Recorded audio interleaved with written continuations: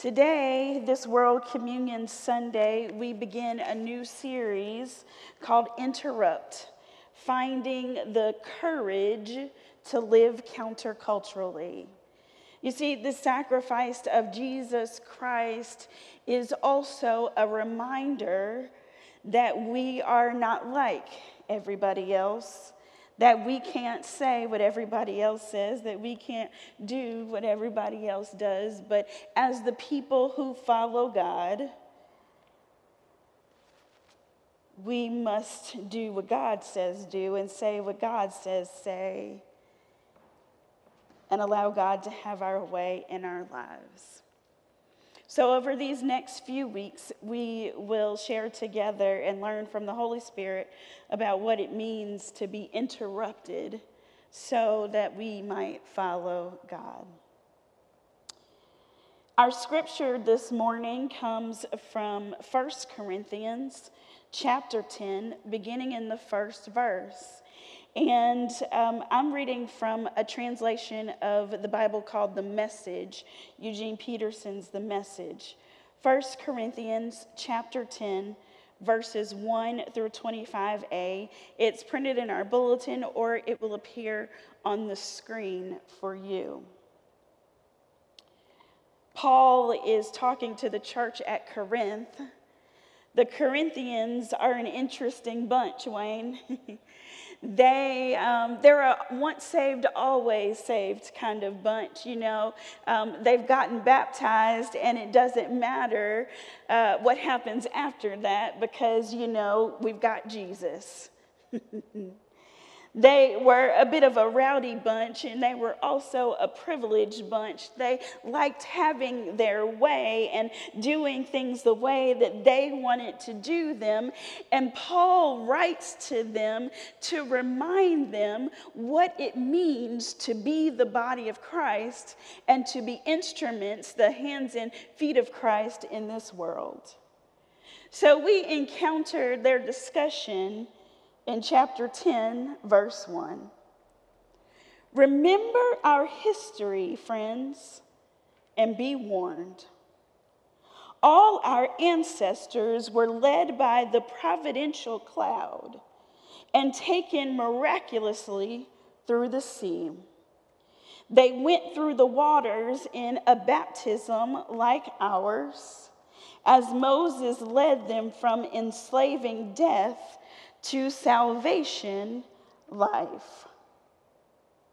They all ate and drank identical food and drink, meals provided daily by God. They drank from the rock, God's fountain for them that stayed with them wherever they were. And the rock was Christ. But just experiencing God's wonder and grace didn't seem to mean much. Most of them were defeated by temptation during the hard times in the desert. And God was not pleased. The same thing could happen to us.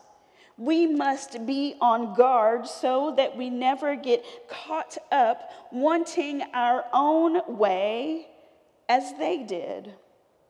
And we must not turn our religion into a circus as they did. First, the people partied, then they threw a dance. We must not be sexually promiscuous. They paid for that. Remember, with 23,000 deaths in one day. We must never try to get Christ to serve us instead of us serving Christ. They tried it. And God launched an epidemic of poisonous snakes.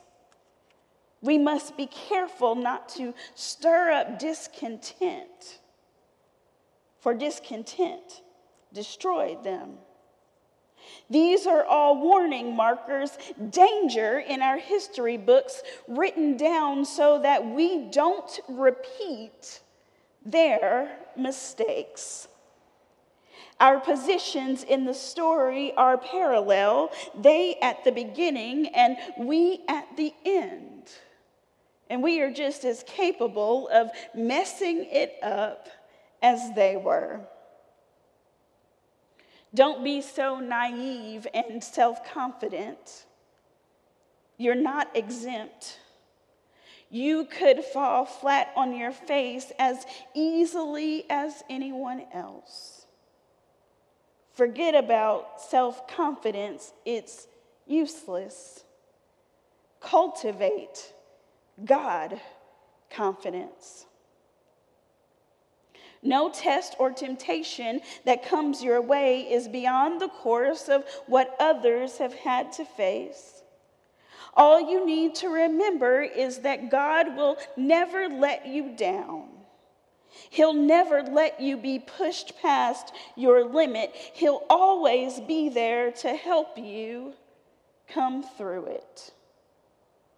So, my very dear friends, when you see people reducing God to something they can use or control, get out of their company as fast as you can. Now, I assume I'm addressing believers now who are mature. Draw your own conclusions. When we drink the cup of blessing, aren't we taking into ourselves the blood, the very life of Christ?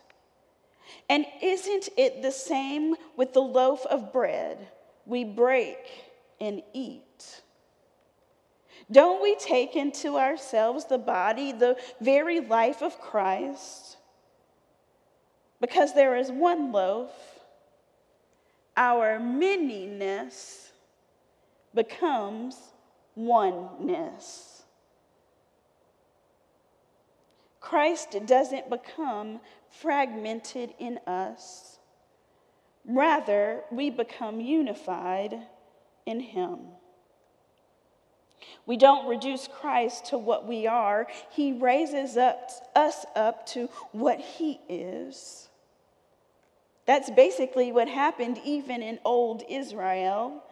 Those who ate the sacrifices offered on God's altar entered into God's action at the altar. Don't you see the difference? Sacrifices offered to idols are offered to nothing, for what's the idol but a nothing? Or worse than nothing, a minus, a demon. I don't want you to become part of something that reduces you to less than yourself. And you can't have it both ways, banqueting with the master one day and slumming it with demons the next. Besides, the master won't put up with it. God wants us, all or nothing. Do you think you can get off with anything less? Look at it one way. You could say, anything goes.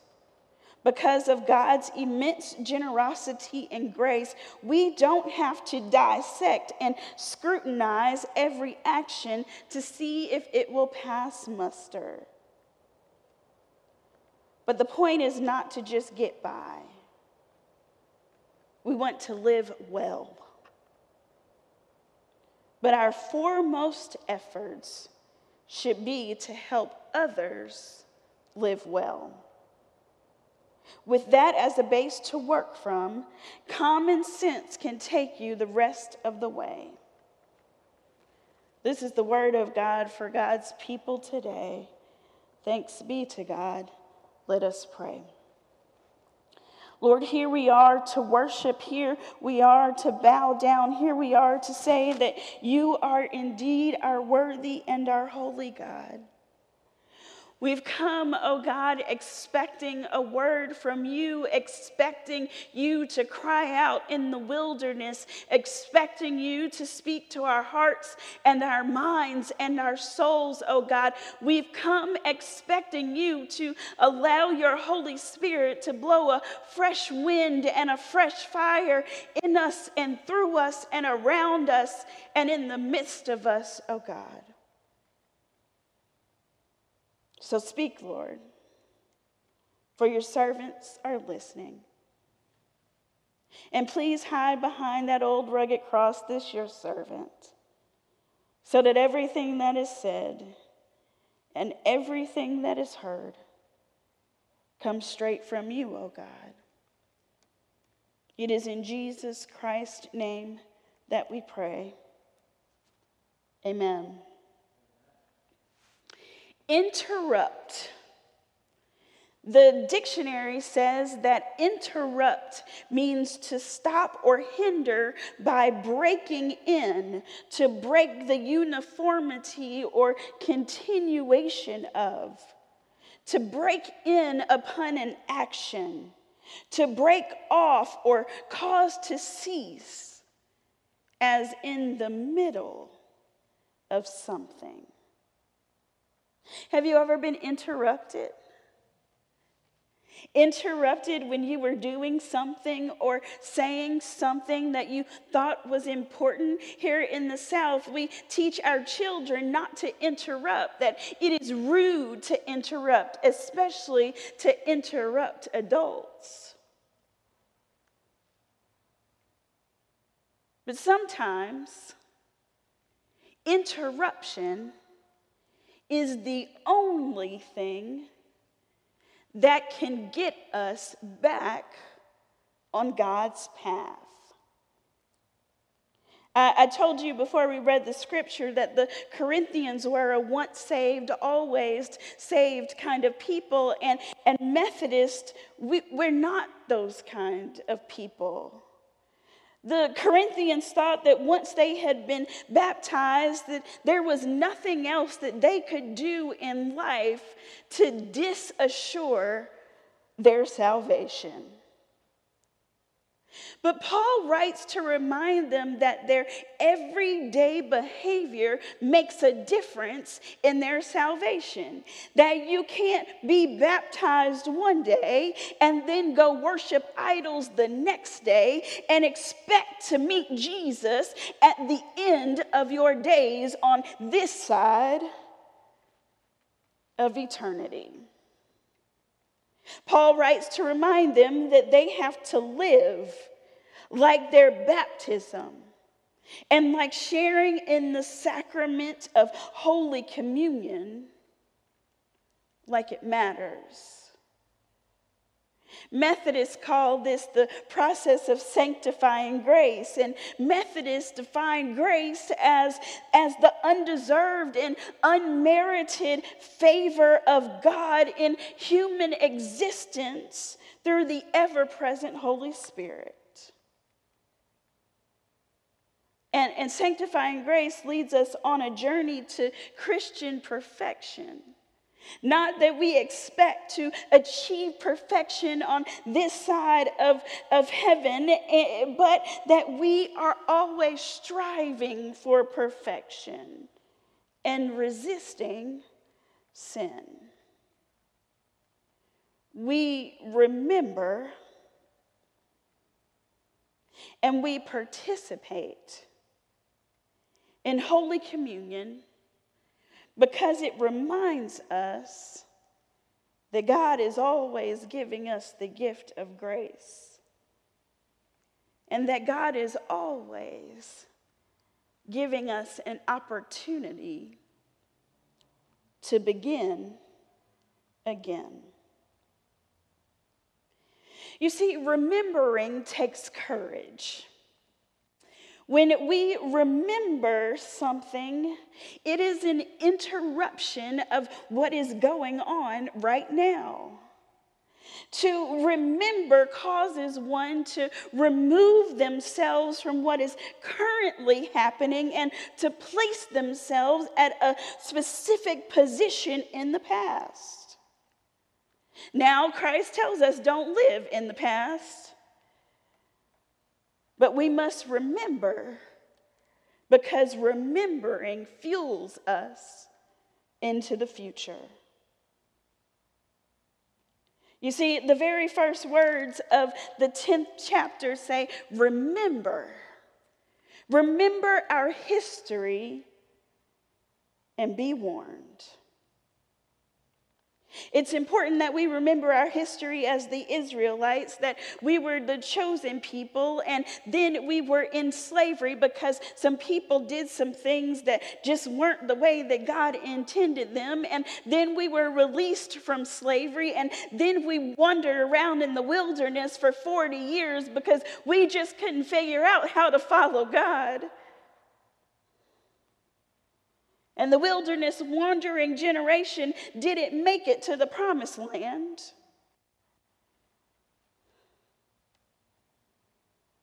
But it took a new generation that had heard and learned the history and learned and heard that if we do not trust God, and if we do not love God, and if we do not follow God,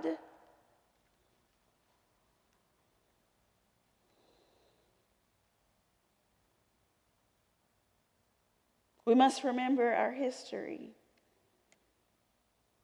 to interrupt the present.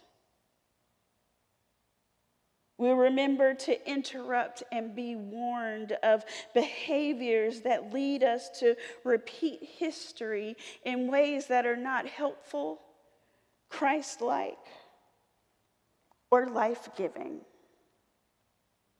Paul says, remember and be warned.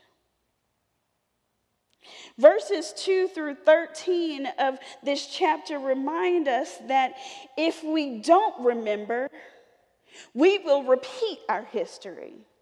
And we will repeat this life-destroying history. I don't know about you, but it feels like we are indeed repeating the Israelite history in the United States today. You know the story. God loves us. God delivers us. God provides for us. God grants us miraculous grace. And then we don't recognize God's grace as a gift. We fall prey to what we want and how we want it. We try to get Christ to do things our way and grant our wishes. And we must have our own way, and we don't care who is harmed in the process. It's still not enough. Our discontent destroys us. Just like the Israelites, God reminded them that he was the God of Abraham, Isaac, and Jacob, the God who creates, the God who sustains, the God who delivers, the God who forgives, the God who gives us history so that we don't repeat our mistakes. And yet, we still do it our way, don't we? And then we look around and we wonder, what happened? As if we did not ignore the warning signs. And just like in times gone by, God still pulls us through. But we come through with scars, the tales of the warning signs that we ignored. Last Friday, I got to hear a presentation from the presiding bishop of the Episcopal Church, Bishop Michael Curry. And he said in his presentation last week, he said, we are witnessing the re-segregation of America. Bishop Curry said, it's as if someone went out and woke up Jim Crow. God is not pleased. We remember to interrupt history that is not pleasing to God. We remember to do life in a more Christ-like, more life-giving way. We remember so that this time is different. And remembering takes courage.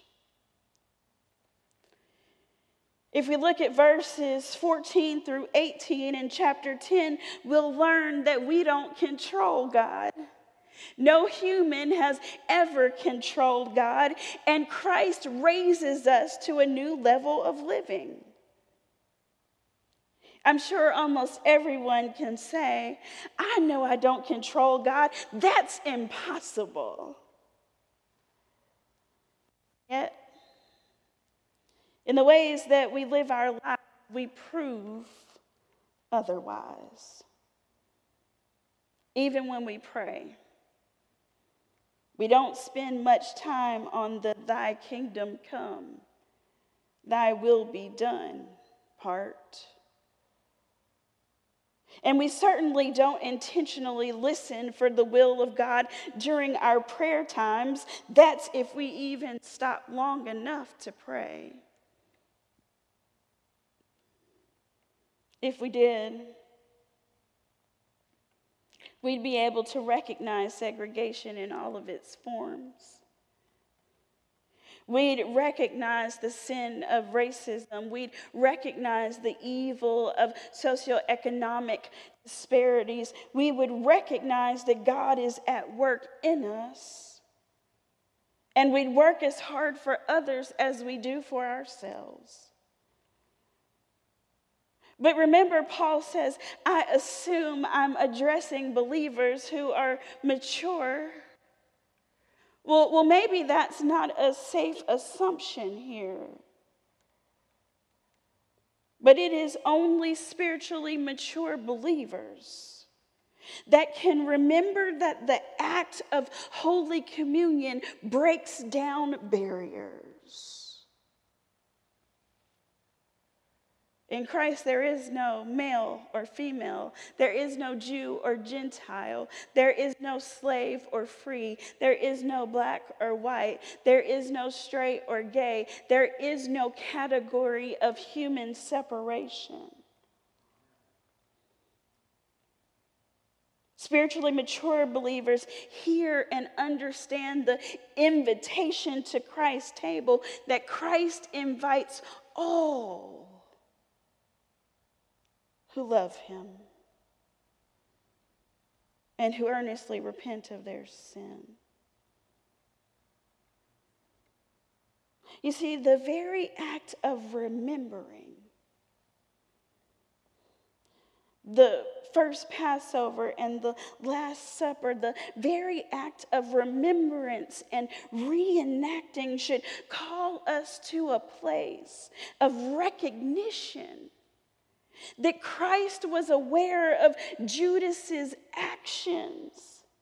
And even still, Judas ate with Jesus.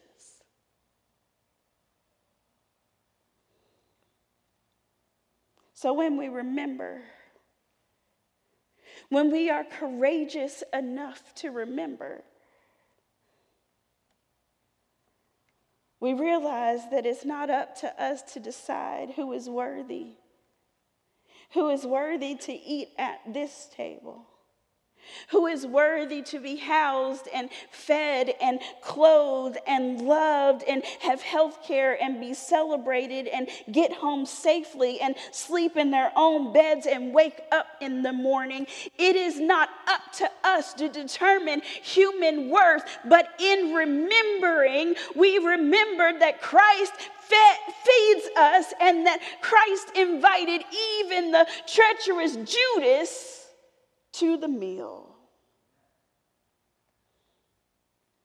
The scripture reminds us that Holy Communion, the Eucharist, the great Thanksgiving, exists to unite us and unify us and grow us up in God.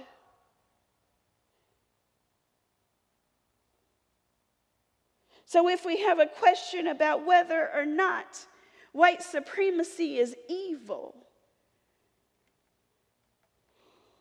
then we have failed to interrupt our status quo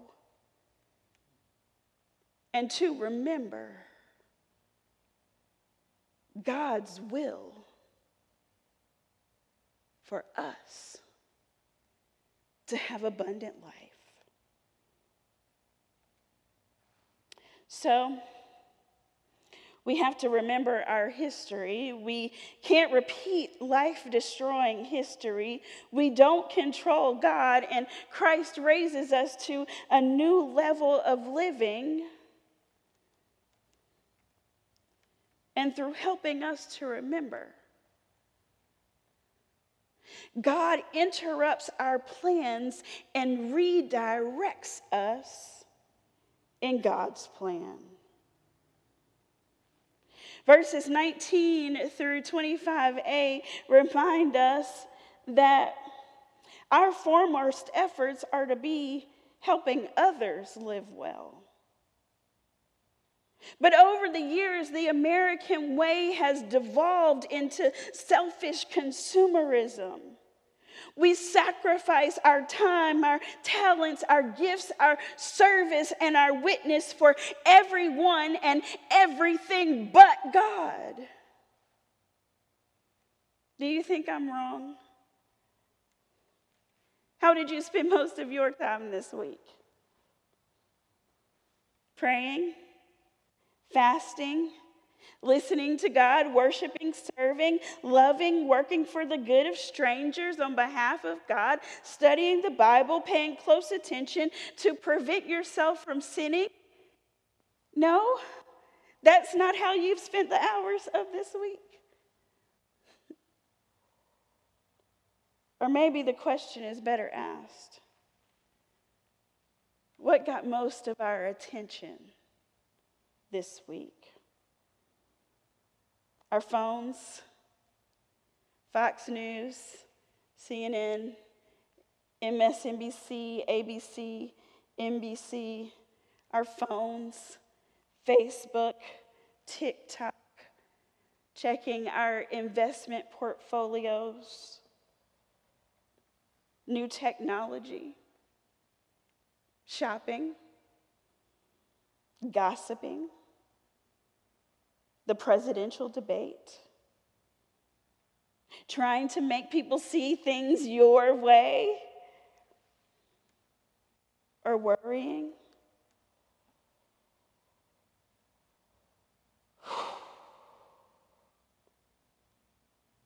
Paul says that these things can reduce us to less than ourselves. God wants all of us all the time, all or nothing. But when the people might say, but preacher, I have to work and I have other things that I have to do. And my response is, me too. I must work. I love my work. And yet sometimes my work becomes my identity and my idol.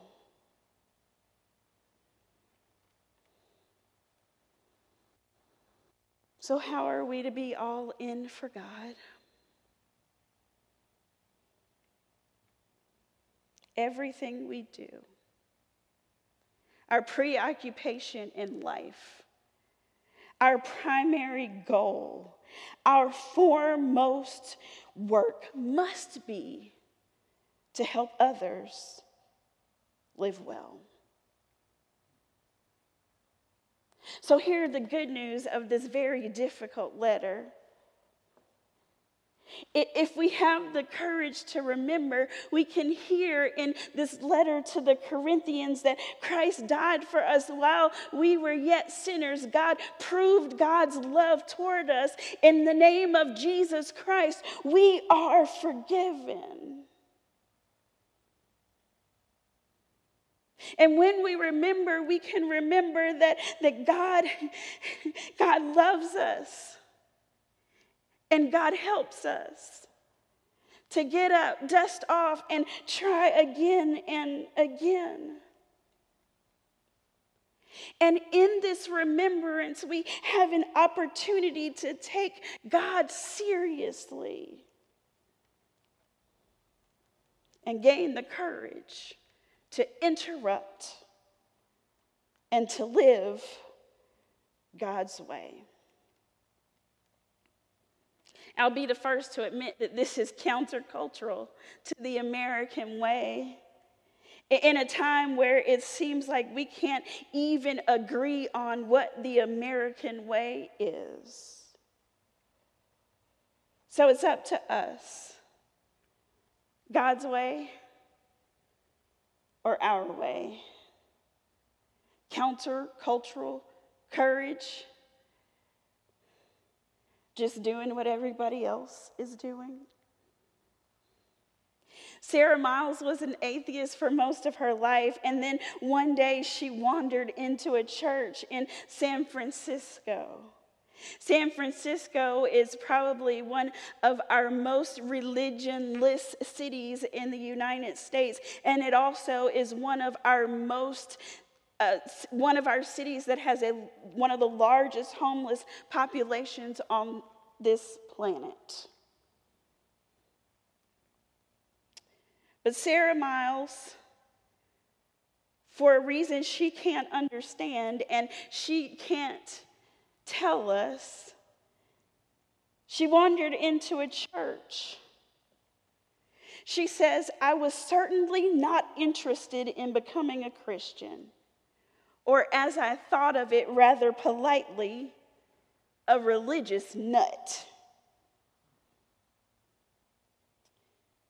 But she ate a piece of bread.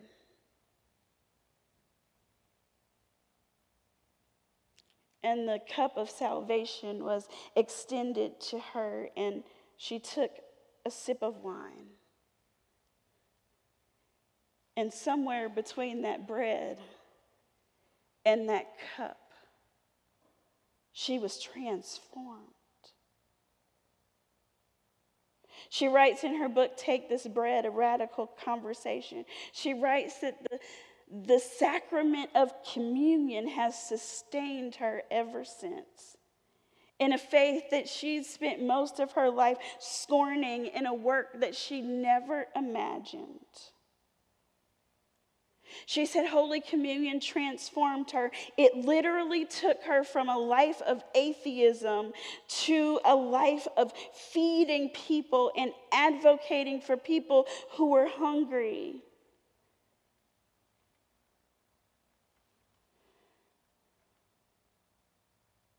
Every day,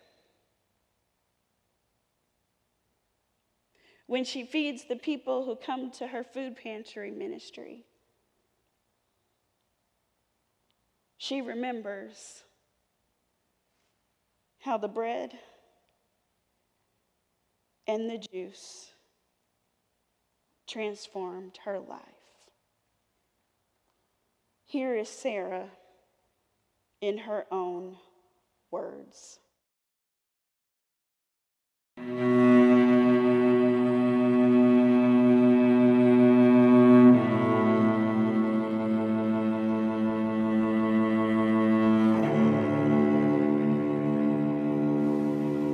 What's communion to you? What's that word mean? You know, in our tradition, we're as likely to say Eucharist as communion because Eucharist means great thanksgiving. So it's a process of, above all, just giving thanks and praise, right? But communion, I think, is this moment in which we realize that we're flesh and blood and we're souls, and we are human, and we have a little bit of God in us, that we are eating what we are and we're becoming what we eat.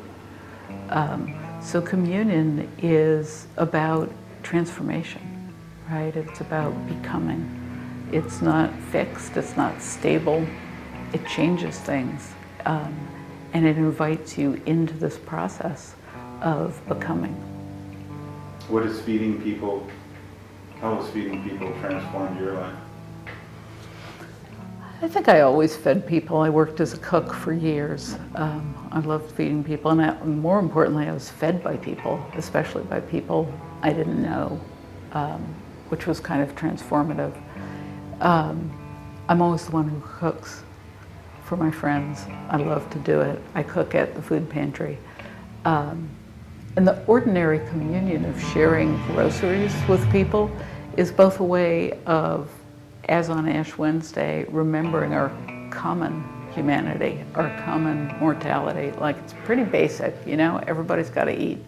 You can eat the Cheerios, you can eat the organic truffles, but you got to eat, right? So it's what we have in common, right? But the idea of sharing food without boundaries, that's when Jesus is present. Because it's not really about what we eat, it's about who we eat with that allows us to be changed.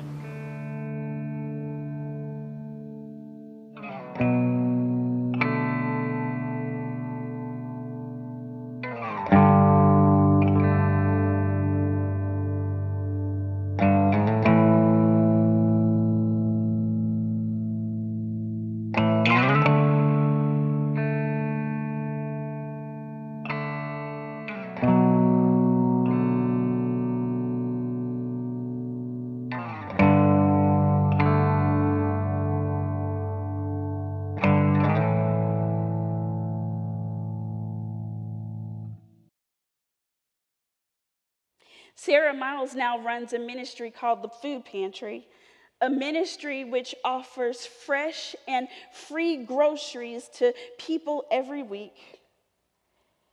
And they don't stand outside in a line, Wayne.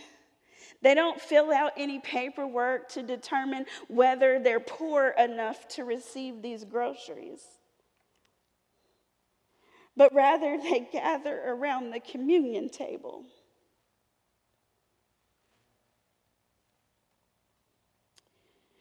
You know, the table that says, "Do this in remembrance of me." And everyone is welcome at the table, not tolerated, but welcome at Christ's table. Because one day, she wandered into a church, and the church welcomed her as family, and they taught her how to remember. And she mustered up the courage to remember. And the remembrance interrupted her life. And with that courage, she entered into God's action at the altar rail and in the world.